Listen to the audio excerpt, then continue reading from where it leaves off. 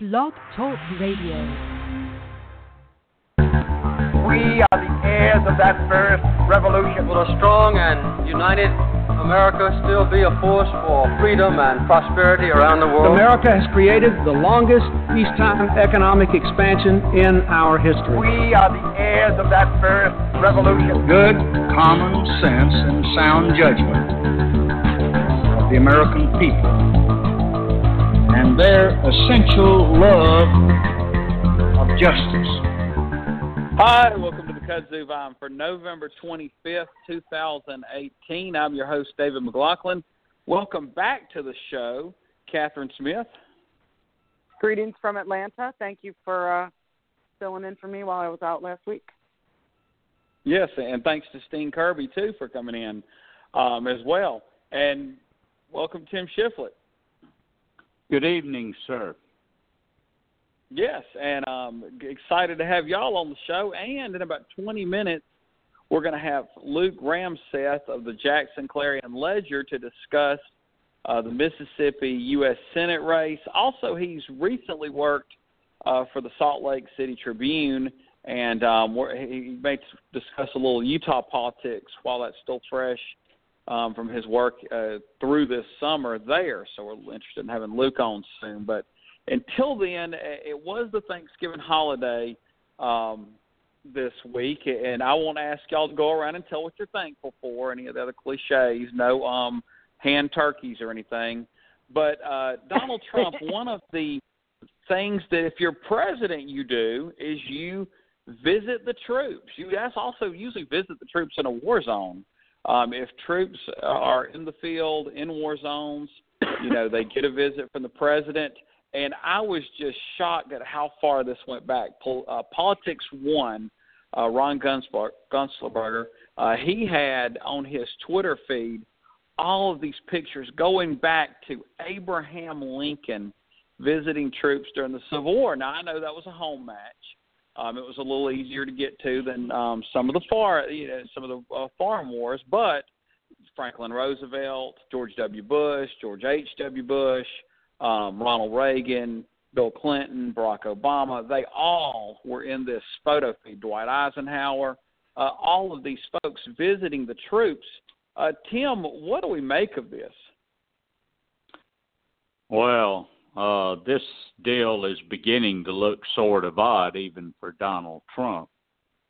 You would think, when I was seeing this sort of thing, visiting the troop, the pomp and the circumstance, the great photo ops, the admiring troops right around the president, all wanting to touch him, shake his hand, that sort of thing, I would think that Trump would actually revel in that sort of thing. He loves being worshipped, obviously, or being fawned over, or adoring crowds clapping for him. Did he not think the troops would give him the proper welcome? Or so I wonder if he has some sort of paranoia attached to this. Is he fearful for some reason? The thing in France, with the rain and all that, he came off looking like a snobbish idiot. None of it. Yeah, really, none of it makes really sense.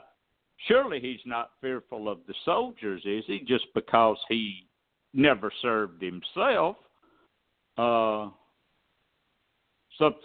Something rather oddball about all of that, even for Trump. I know Trump is odd, but this is odd even for him. And I don't think this one is even a winner with his base. I don't see how it could be. So.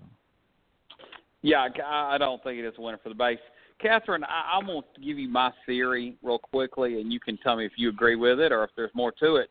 A day spent in the Middle East is a day that can't be spent at Mar-a-Lago.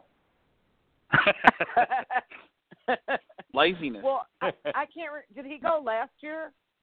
What did he do last year? He's never visited the troops in a war zone. Visited. I'm sure he's visited the troops somewhere. But, yeah. Well, I think I have to go with Tim. I'm very puzzled by it because thing that he would sort of, love to be, sort of the center of attention. Yeah. And all patriotic and, make America great again. I just, you sort of have to wonder if there were some security concerns, if maybe the Secret Service didn't want him to do it, but they, they'll never say that. Or, I don't know. I was puzzled by it. I thought it was kind of surprising. And then I imagine we're going to get to this. His comments were unbelievable. Unbelievable that a president on Thanksgiving would say that he's thankful for himself. Basically. Forget a president. I mean, he did express gratitude to the troops when he was on the phone with them with that call. But then he went into this, how bad the judicial. Didn't he go on a tirade about the judicial system to the troops? Yeah. Yeah, and then what is he most thankful for?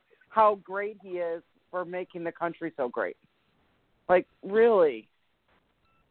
Unbelievable. What did you think of that, Tim? Yeah.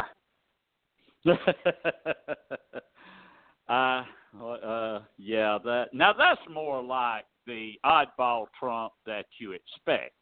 That phone call. I mean, where he's talking about how thankful he is of himself and telling just that, and that is more like Donald Trump. It still don't make any sense that Donald Trump doesn't go and do this grand inspection of the troops or something like that. You remember how he just carried on about the Bastille Day festivities and the military parade. He'd come home all hyped up, wanted his own military parades with, guns and tanks and fire trucks and whatever else he could get his hands on, right?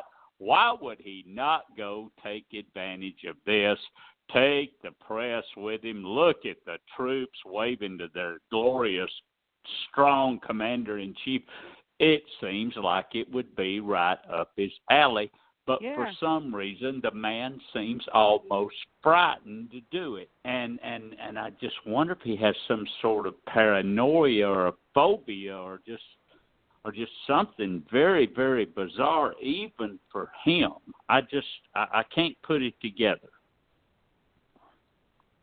Yeah, think about this. When he was over at, in France and the World War II Armistice Day, 100th anniversary celebration, honoring, there was, he's supposed to visit the grave sites, and the word got out that he didn't want his hair to get wet because it was raining. Well, if you think about it, if he goes out to a lot of these war zones, they're in the hot sun. I mean, they're very hot environment, a lot of sand, not going to be the way you can present yourself in your blue suit, and that kind of thing. Could it be that he's afraid that, he may sweat a lot, or he might not be able to wear the kind of clothes to be out of place if he wore his, oversized suit? I mean, could it be that, Catherine? I don't know. It seems to me, and as I recall, like when President Obama went on Thanksgiving, he used to do those. I guess a lot of them do those surprise drop-ins where they just show up. It seems like it was inside. I mean, it's not like he's going to be out in the desert with the sand blowing in his face. He'll be inside in a big tent, probably. Yeah, somewhere outside, somewhere in those pictures. Yeah. Yeah. Well, it just seems like if he wanted to go, and if the Secret Service was okay with it, they'd figure out a way to make it work. Right? I mean, I don't know. Yeah, well, I mean, every odd. single president goes. Therefore, I don't see how the Secret Service would be an issue. And as far as war zones go, I mean, I can't imagine that Afghanistan or Iraq are as hot a war zone as where Franklin Roosevelt would have visited during World War II. Or but George W. Bush. The war was much more active at that point. But we have different ways of evaluating risk than we did in 1945, 46. Oh yes, well I'm just saying. I think that. But also, it might be something that's specific to this president that they're concerned about. I don't know. I'm just guessing. Yeah, I don't think it is the Secret Service, Tim. I'm guessing he's a nut. I mean, that's what I'm guessing. He's a nut. He's a nut. You don't have to guess about that. We all know that. I mean, man. Yeah. How can we be sitting here in 2018 talking about somebody like that being in the White House? I still have a hard time coming to terms with the fact that anybody thought it was a good idea to put this fool at 1600 Pennsylvania Avenue. Just what do they expect? They get stuff like this. They get stuff like this that is so bizarre that it's beyond bizarre. And this is beyond bizarre, guys, this one. Jeez. What next? I definitely. I know. And the thing is there's been so many things outside of this that have been so strange. Like just today, he wants more government spending, but he wants a plan to reduce the national debt. And I'm assuming he wouldn't want to, undo his, tax cuts he's so proud of. And so it's like he doesn't understand basic math. There's three things that all Americans like, Paul Simon said once, and I'm talking about the U.S. senator, not the singer: lower taxes, more government spending, and no deficits. But you can only have two of the three. He doesn't understand you can't have all three. I mean, that just shows a basic lack of understanding of, government and economics. And Catherine, this is a guy that, prides himself on being such a businessman and understanding money so well. Well, I think we're all gonna learn a lot more about that as soon as they get his tax returns, which is going to happen, I'm guessing, in the first week of the new Congress, because all they have to do is go to the Treasury and ask for them. Yeah. Yep. Oh yeah, I definitely think that's going to be fascinating when that takes place. Well, let's go ahead. I think we've got enough time to turn to another subject real quickly before our guest. And Georgia has a pair of runoffs, the Secretary of State's office and one of the Public Service Commission offices. Obviously, if you go to vote for one, it'd be a great idea to vote for both. But this runoff, they're thinking it's going to be very low turnout in general, but then could it be that the Democratic intensity remains because of the way that pretty much all the elections, but certainly the governor's race went in Georgia, where there were so many odd things coming out of Brian Kemp's office, both leading up to and even on the day of, their total inability just to get drop cords to voting sites. So I think that's placed a renewed emphasis on the Secretary of State's office. Catherine, what do you think, or how are people around, say, in town viewing this Secretary of State's race? There, as a very important step in assuring access and the stopping of voter suppression. I think it's really important that people get out and vote, and hopefully vote for John Barrow. I think we have so many problems with our elections that, it's going to be a big job for anyone to make the necessary changes and corrections. We're probably going to need new voting machines. We've needed them for a while. We need to have some standardized regulations around voting times or advanced voting and ballot handling, all these things. It's like there's like 159 different ways everybody does things, and it's just got to get shored up to be a more modern and fair system. I mean, the one thing that I've been thinking about a lot since this election is, so this is what happened this time.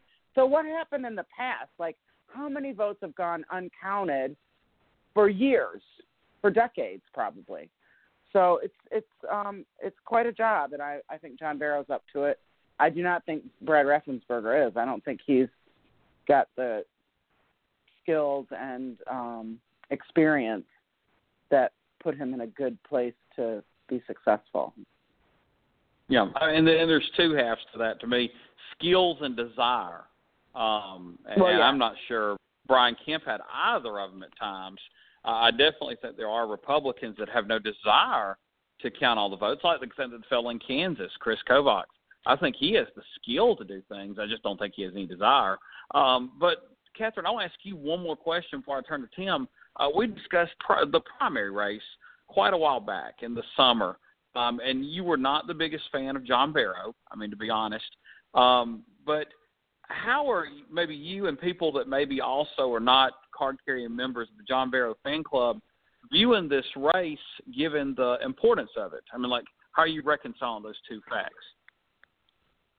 Well, I was not a fan of John Barrow when he was a congressman. I didn't like a lot of his votes. I could go on and on about that, but I won't because it's in the past. A lot of my friends felt the same way. Were very unhappy with his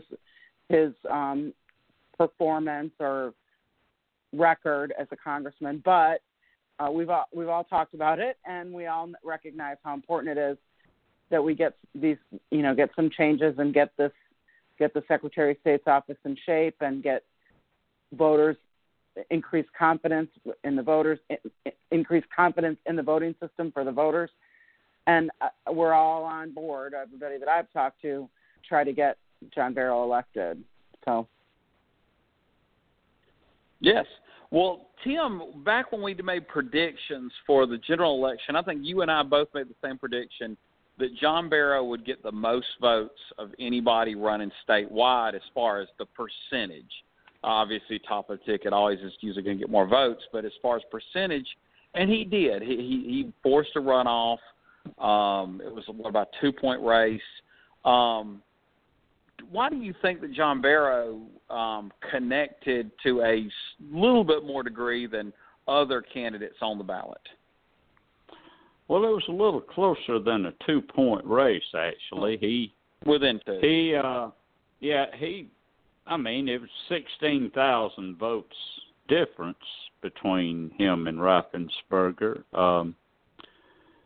He was in a unique position of being a moderate Democrat that appealed to more rural voters,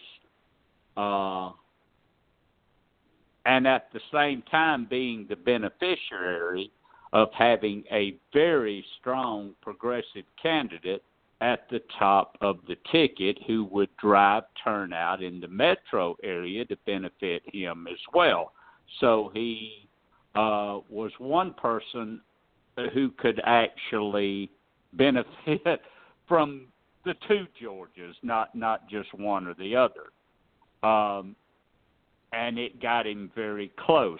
Now, a more interesting thing for this runoff, Duvall, the Libertarian, actually endorsed him. I was scratching my head trying to think if I ever recall in a statewide race a Libertarian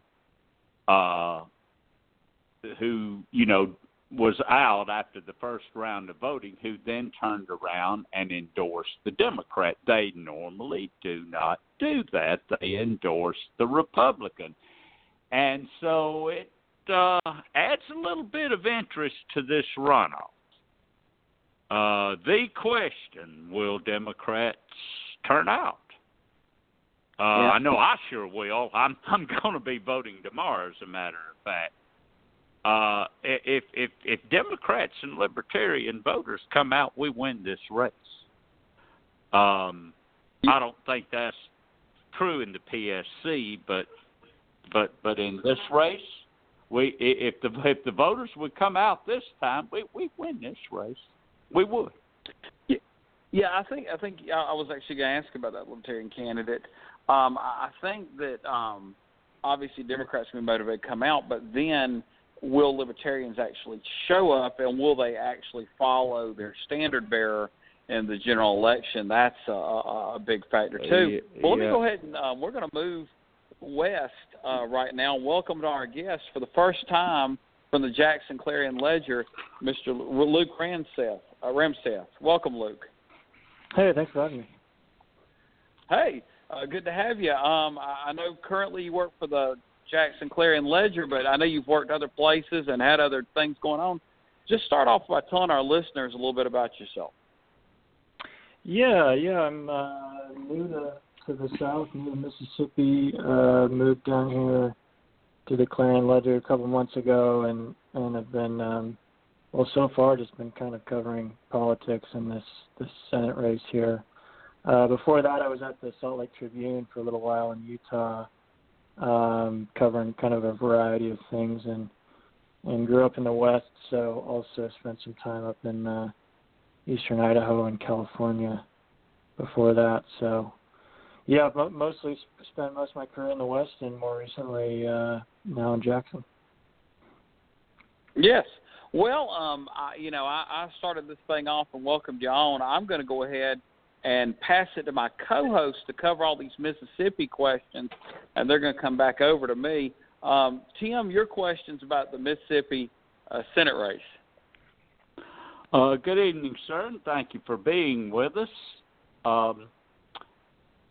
Donald Trump is doing 2 events for Senator Hyde-Smith.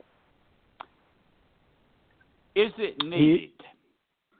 I guess that's a good question. I think most folks still feel like the senator is still going to be just fine on Tuesday, but there has been some serious concern in these past couple of weeks.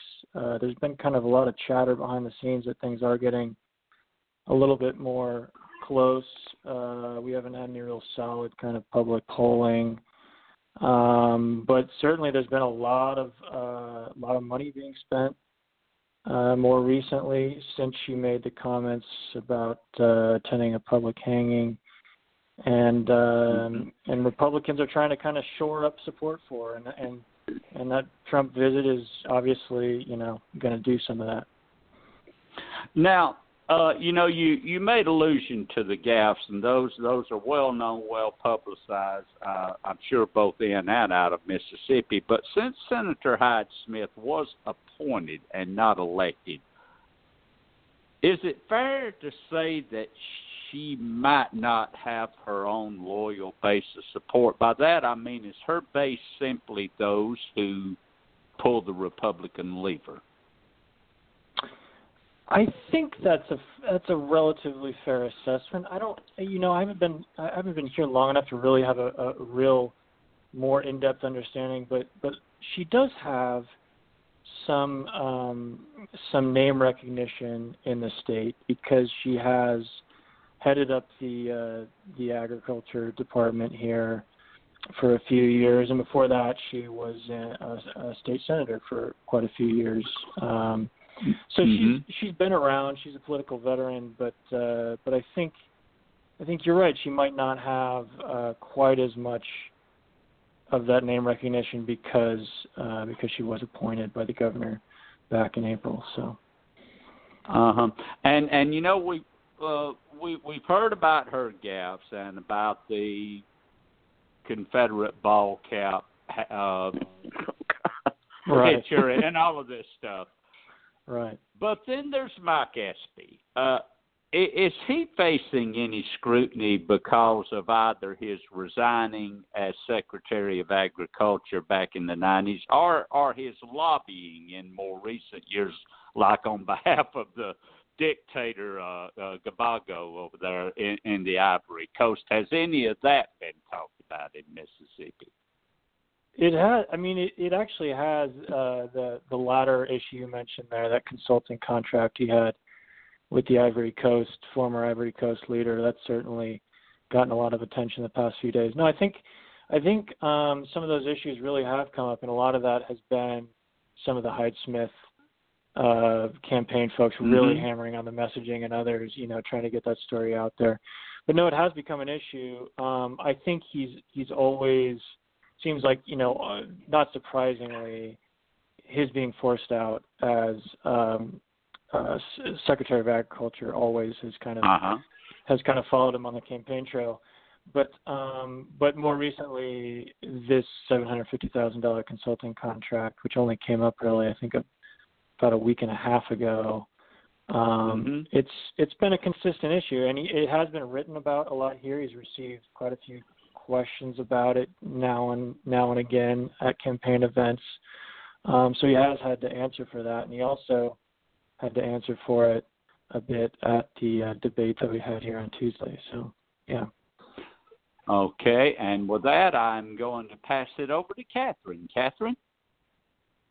Hey, thank you so much for being on with us tonight.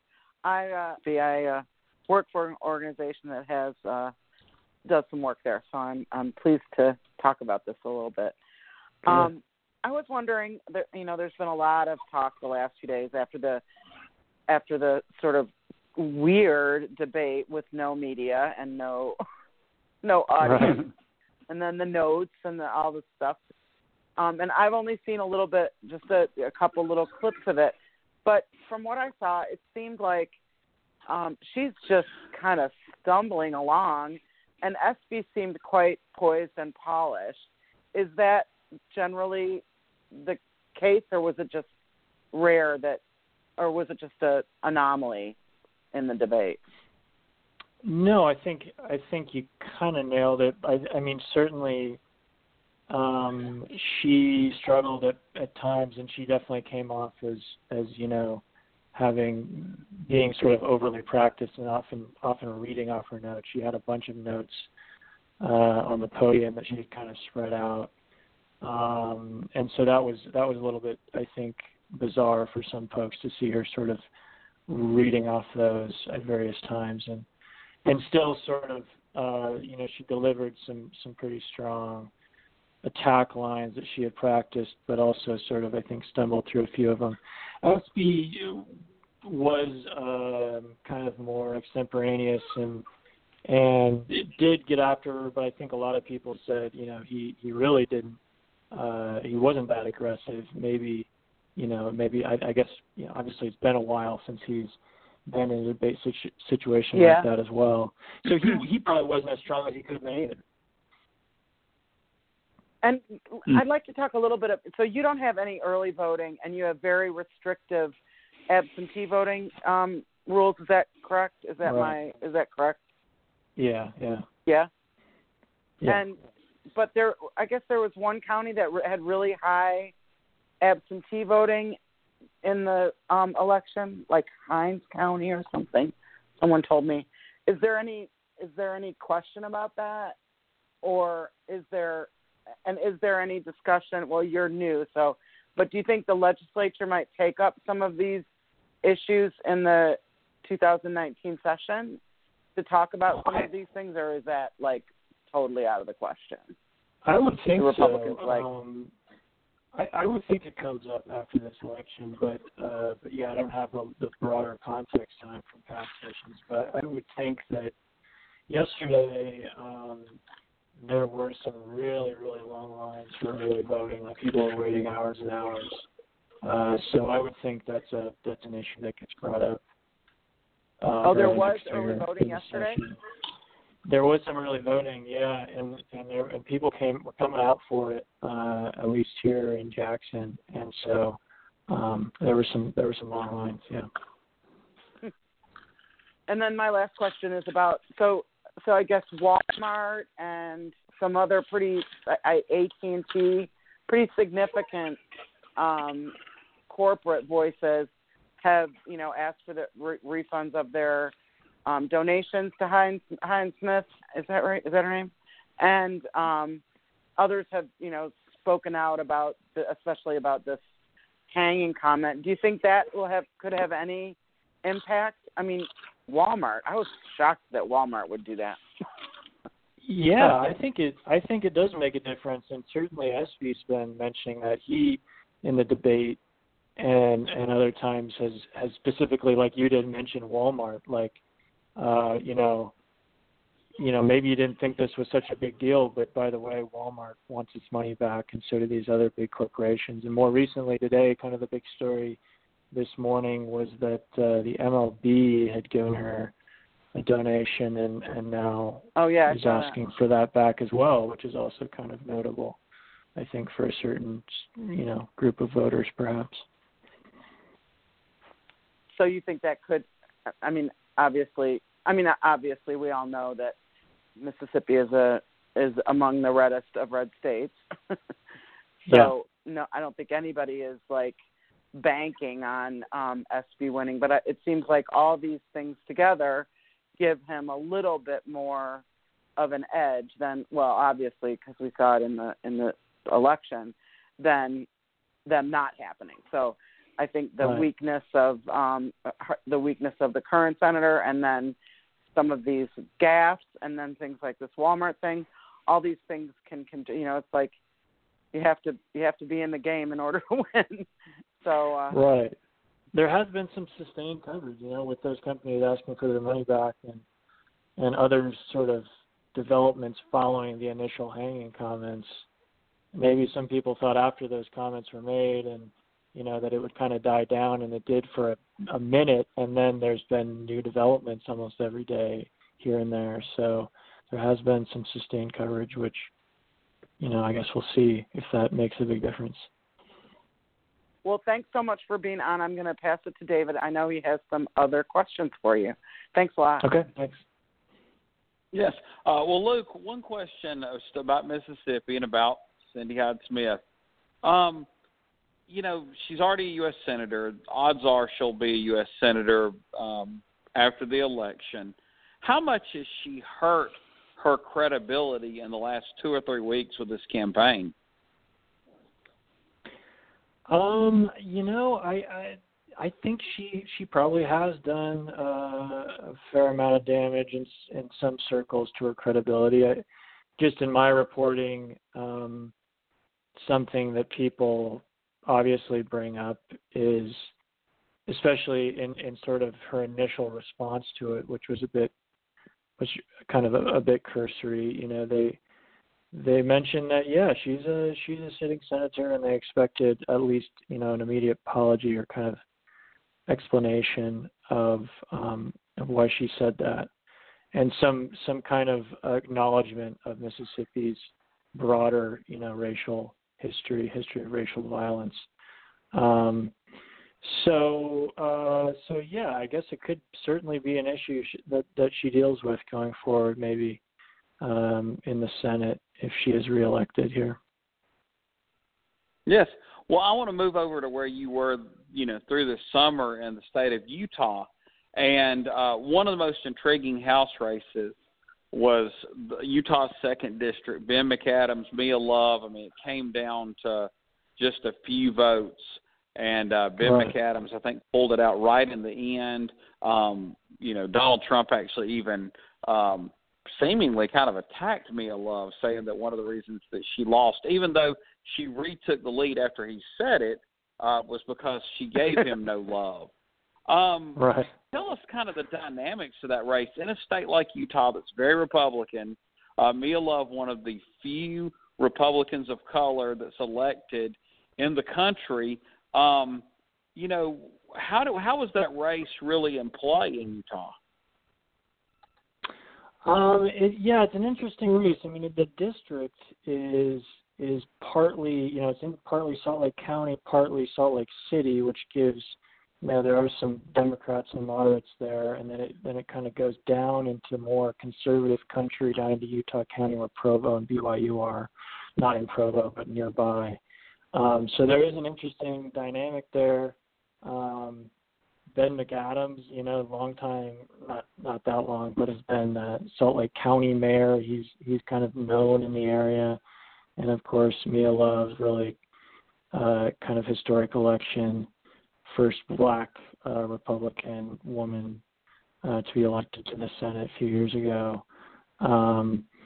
So yeah, really, really interesting race, and it was,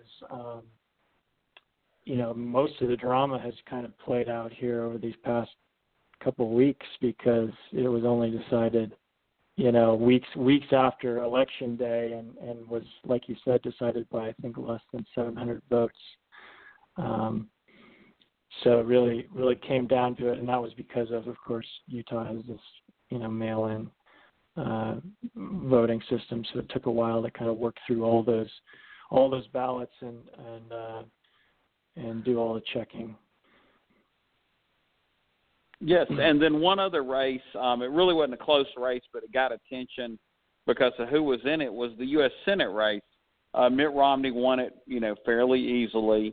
But then he's not been a big Donald Trump proponent, even though he's a Republican. What are people expecting to see out of Mitt Romney as a senator? I mean, is he going to take up the Jeff Flake, John McCain, Bob Corker mantle of being the Republican, not unwilling to criticize Donald Trump, or is he going to try to get in the Senate and still keep his national profile quite high? I think he, he's obviously, because of his background and everyone knows Mitt Romney, that he's expected to kind of come in and make an impact right away. He has been critical of the president at times, but I think through the campaign he really didn't necessarily hammer on Trump too hard. So it'll be interesting to see if he's kind of the Jeff Flake type, or someone who's often vocal about the president or not. I guess my guess would be he is occasionally, but oftentimes maybe sits out, when those controversies arise. But certainly I think people expect him to kind of, make moves right away. I saw a story just a couple of days ago that he's already on the fundraising circuit, already, getting out and raising some money. So, yeah, it'll be interesting to see what he does right off the bat. Yeah, just one follow-up question. Do you think he's trying to run and then serve in the U.S. Senate as a launching pad for a 2020-something presidential bid? I don't know. I guess your guess is as good as mine on that. I haven't heard any chatter to that effect. No, but I guess it's always possible to kind of get back in the political spotlight for a little while. Yeah, I just he seems to be the kind of person that seems to want to be president. He ran twice. He was on the Jimmy Fallon program right after he lost in 2012. Rumor was that he'd run in 2016. He's moved states again from Massachusetts to Utah to run. I mean, it seems like that's not out of the question, although 2020 might not be the year, and who knows what the Republican Party will look like, down the road. But it just seems like he'll be older, but he seems to have it in his blood. Well, Luke, I want to thank you for coming on the Kudzu Vine tonight. Hey, thanks for having me, guys. I really appreciate it. Thank you. Yes, and good night. Yes, sir. And I know Mississippi will have their statewide elections coming up for soon with an odd year, so we may call back on you. That sounds good. All right, appreciate it, guys. Okay. Thank you, sir. Thanks. Bye. All right, that was Luke Ramseth of the Jackson Clarion Ledger. I'm sure a lot of people will be reading that paper over the next few days, given that this is the biggest race in the country right now. Well, let's kind of move back to Georgia. Well, actually, it makes total sense, even though we a lot of times do our predictions late in the shows. Let's go ahead and give our predictions, and then we'll move to the next topic. Catherine, what do you think the outcome is going to be of Tuesday's race? Going to win. but I'm hoping that it's very close. That'll boost the Democrats in Mississippi and, further boost the sort of feeling across the country. But I just don't see Mississippi electing a Democratic senator right now. Tim? Well, you sent the first public poll to us that anybody has gotten out. I guess in the numbers there, you look at the crosstabs and the breakdown of everything. Nothing really looked promising there to me. The last time a Democrat was elected to the U.S. Senate in Mississippi, I believe, was 1982. Trump won this state by 18 points, I know, and he remains fairly popular there. SB needs 25 to 30% of the white vote to win. I just can't see it. Hyde-Smith's going to win, I'd say 53 to 47.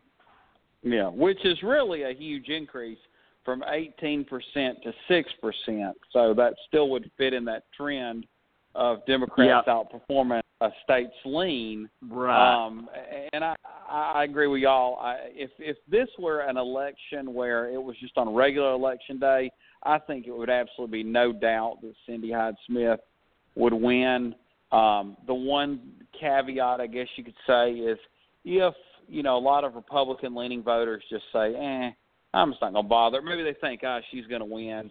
And Democrats are super motivated to get out. And somehow that changes the electorate where then Mike Espy doesn't need as big a percentage of the white vote because the vote, the racial makeup of the electorate were more tilted minority. Maybe in that circumstance he could hope for something, but if it's a traditional, anywhere near traditional turnout model, I just don't see how he wins in that state. That where Democratic candidates often get under 20% of the white vote in a lot of races. So uphill battle for Mike Espy, but I think he's afforded himself well in the first round and probably will do so again in the second round. And Cindy Hyde-Smith in no way has afforded herself well. She's brought shame to herself and to her state. It's been noted around the country. Let's go ahead and move into, speaking of bringing shame to your state, there was a bill pre-filed in the Georgia legislature, and I know the guys from in North Georgia, I want to say it's probably just straight up North Georgia or East Georgia. I did not remember to write down his name or pull it up, but he has introduced a bill to allow Georgians to carry around guns without a permit. Just if could legally have a gun, which I guess that's a lot of folks, you could just have your gun around with you, no permit needed. Catherine, your thoughts on this? It's ridiculous. What we don't need is more people with guns. Like, I mean, watching the news every day, all these, the single gun incidents alone, and then these attacks in the temple, in the shopping mall on Black Friday. I mean, it's ridiculous. I don't even know. I can't even begin to think what these people are thinking. That I don't understand it. Well, Tim, do you I agree with Catherine. Yeah, I mean, I agree that it's ridiculous, but Tim, doesn't it become law? Because what Republican has voted against or vetoed anything involving guns in Georgia? In this particular case, this guy's name is Matt Gutler. He's from Tiger, which is way up in Rabun County, way up in the mountains, and right by the state line up there. And he has a reputation as a guy that's out there on his own, that gets really no support for the stuff that he hands into the desk, and he's a loner. He's an oddball. He's not one that gets along with his fellow legislators. A lot of times, they'll vote unanimously on something, and he'll be the lone vote the other way. He's that type of guy. And his House Bill 2 simply states that anyone who is legally allowed to own a gun can carry one without the $75 license to the state or whatever it costs. This fool started quoting the Constitution, of course, naturally. I get so sick. Don't have a clue what the Second Amendment is even about to start with. The chances of this particular bill even making it out of committee are almost nil. But remember I said this, guys, we still know the makeup of the legislature. It's still Republican, and we have Brian Kemp coming into the governor's office. I'm going to predict that some sort of gun rights legislation will pass with great fanfare and maybe a signature signing ceremony up on Fort Mountain or somewhere like they've done before. That something will pass this session. That's my prediction. But not this guy's bill. Well, I think, if it is going to be stopped, it'll be stopped in committee, because if it ever makes it to the floor, then by and large, every Republican's going to vote for it. If Nathan Deal originally vetoed a bill to keep guns off of college campuses, but then later signed it, Brian Kemp, at all intents and purposes, seems to be to the right of Nathan Deal, has less interest in recruiting businesses to Georgia than Nathan Deal did. Therefore, what's going to stop them if this thing gets out of committee? Because they just seemingly, they just want to push and push with guns until, I guess, you get one, at birth, and you're mandated to carry it at all times from then on. Because if you want over testosterone college students to carry weapons around or have weapons around, then, you really, don't have a negative view of firearms at that point. Catherine, do you think that Republicans would openly, if they had to, oppose such a bill?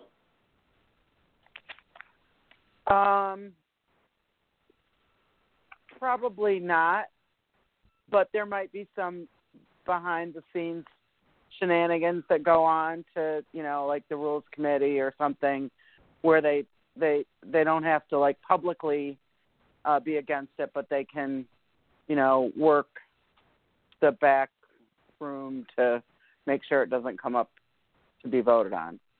I tell you what, I think I'm right here. The Catherine, the legislature, you've had to work them in your job more times than David and I could count. And when a person is a pariah, they could introduce the best bill on this planet, and it'll never see the light of day because of the person who authored the bill, right? Yes, absolutely. So that's my prediction. I'm holding to it.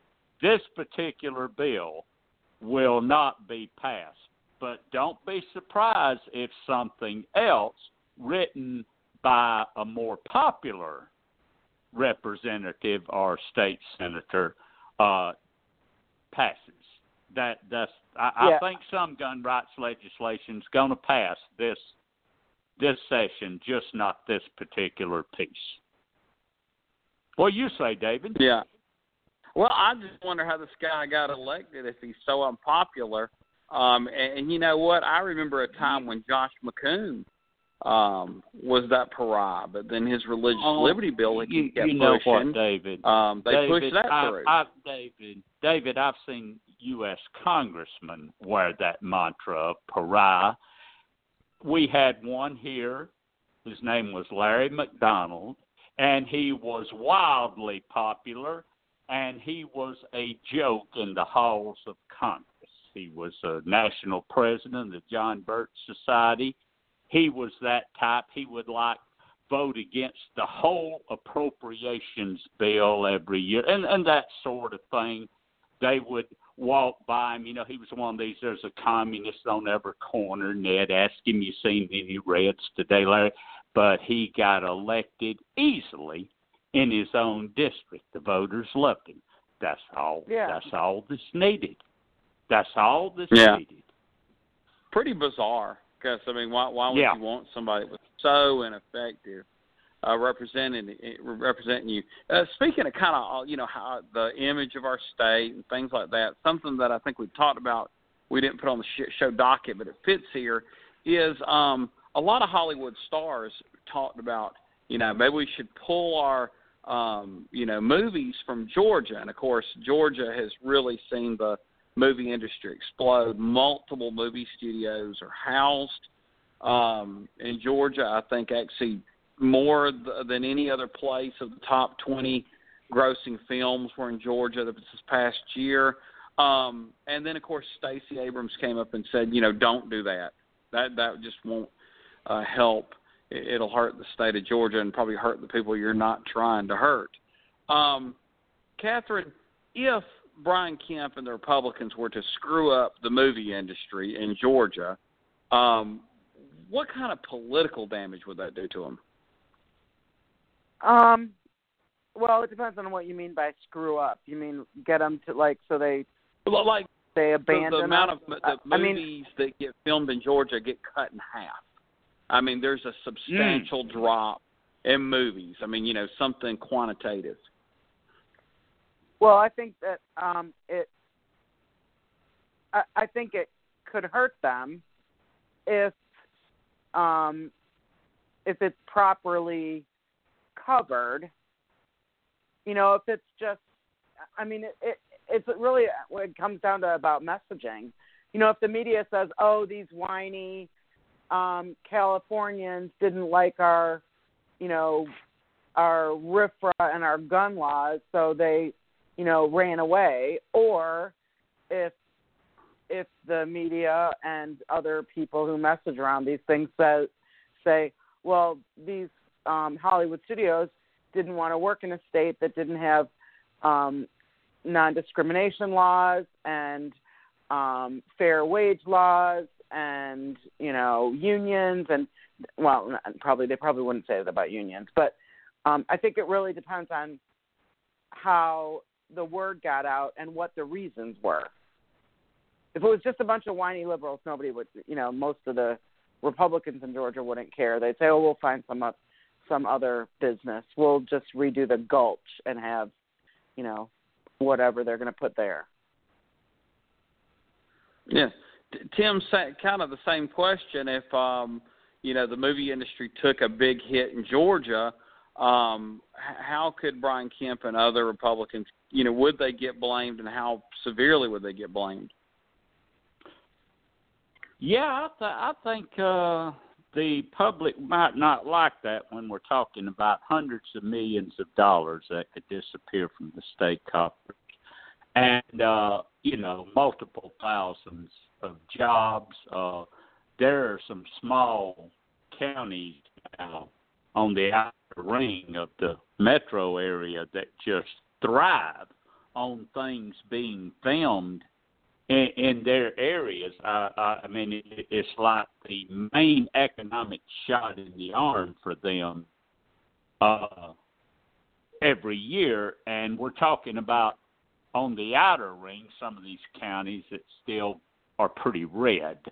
The way things are trending demographically, and they're starting to accelerate, if the results of this election are any indicator, Republicans cannot afford to start dropping votes in these counties. We talked about Brian Kemp actually running better in some of these counties than Trump did. They can't afford to bleed out any votes. When you're separated by 50,000 votes in an election now, statewide, 2, 3, 0.4%, anything could tip it. I hope my prediction is going to hold here, that even Kemp and that bunch are not dumb enough to pull a stunt like that. Of course, after what Mike Pence said, this ain't Hollywood, this is Georgia, duh. I mean, maybe they are that dumb, guys. I don't know. Yeah, I don't think Mike Pence understands that Silicon Valley probably moves California more solidly Democratic than Hollywood does. Yeah, but, and play look as at well. all this filmed here now. We're like the number one go-to place nearly in the world now for filming. I mean, geez. Yeah. Well, and kind of last topic of the night, got a few minutes. Talking, bringing this thing back national. The Speaker of the House race, Nancy Pelosi. We know that the Republicans have targeted her for years. I listened to a book pretty recently by Rick Wilson, who was a never Trumper, that actually said, Nancy Pelosi's poll numbers are not good with, swing voters or what have you, independents. But then I think it could be argued that anybody in a leadership position, usually their negatives go way up because they are centered on. Democrats did really, really well in the House. So it doesn't seem like it's the best year to change your leadership if you say, hey, your leadership did well. Catherine, looking at all these different aspects, what's your thoughts on the Speaker of the House race? Oh, it's going to be Nancy Pelosi, and it should be. I think she's mentioned that she would be a sort of transformational, transitional leader. And I think she's, certainly this is going to be a tough Congress with Republican control of the Senate and a weird leader, a weird president. And she's, got so much history and skill, and I think she's the best choice for right now. But I do think they need to bring some younger people in underneath her, and also start grooming some of these younger congressional leaders so that we're in good stead when we're ready to replace her. Yes, Tim, your thoughts on the Speaker of the House race? Well, I don't think there is a race now. She's pretty much eliminated any genuine opponent that she had by making deals. She saw to it herself. She has the job. She deserves the job. She's done it before. She knows how to do it. I do realize that there are some newer members that are coming in for the first time. They actually ran as opponents to her speakership and pledged to not support her election. There's going to be a little handful of them. Hey, I get that. These people have to honor their pledge. That's fine. It won't be enough of them to matter. And this stuff that the Republicans have always loved to do about running against Nancy Pelosi, guys, did you notice that old dog wasn't hunting this year? Yeah, because this race is all about Donald Trump. It didn't make no difference in the congressional races. We had the best congressional races we've had since Watergate.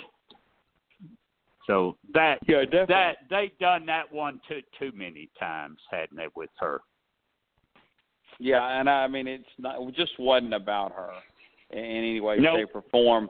Nope. One thing I will say I thought was strange is the candidate that was put up there, and I'm not sure how much she was interested in, from Ohio, Martha Fudge. I'm blanking on her first name. I never really saw her to fit the people that were pushing her. the folks that were, pushing the anti-Pelosi idea didn't seem like they would want somebody else. Seems like they might want one of themselves, not her. I just thought that was a strange fit. Catherine, did you kind of think that as well? Yeah, it seemed odd. I'm not sure. I mean, I don't think she had any name recognition to speak of, and but it could be that. I mean, there's a lot of behind the scenes stuff that goes on. It could be that they wanted someone to challenge Pelosi at the outset, just to sort of set the table, so to speak. And so, who knows why she was the one? Who knows? There's all kinds of things that go on, as we all know. Yeah, and I do agree with both of y'all. I just don't think there's any race at this point. Apparently, she could lose 15 votes, and they had 16, and 2 or 3 of them fell away pretty quickly, and so there just wasn't much there as well. And they need to realize that, Nancy Pelosi, the Republicans ran all those ads. The Republicans made Tom Foley controversial, and he's not controversial, so that tells you how the Republicans' machine will do. And if one of them were to take the job, the Republicans will run against them as well. Tim, I'll let you have the final word on this. Well, the deal with putting up an opponent to Pelosi, she agreed to be put up because she wanted to do a deal, and the deal she wanted, she got. She wanted a subcommittee chairmanship, and she got it. And the people that were putting her up none of them want to run because they're all a bunch of freshmen and stuff, and the leadership would hold it against them like forever, and it'd be a backbencher from then on. That was the deal. There was never a race, and there wasn't going to be a race. Yes. Well, until next week, this has been the Kudzu Vine. Good night, guys. We are the heirs of that first revolution. Will a strong and united America still be a force for freedom and prosperity around the world? America has created the longest. With Lucky Land Slots, you can get lucky just about anywhere. Dearly beloved, we are gathered here today to... Has anyone seen the bride and groom? Sorry, we're here. We were getting lucky in the limo and we lost track of time. No, Lucky Land Casino, with cash prizes that add up quicker than a guest registry. In that case, I pronounce you lucky. Play for free at LuckyLandSlots.com. Daily bonuses are waiting. No purchase necessary. Void where prohibited by law. 18+. Terms and conditions apply. See website for details.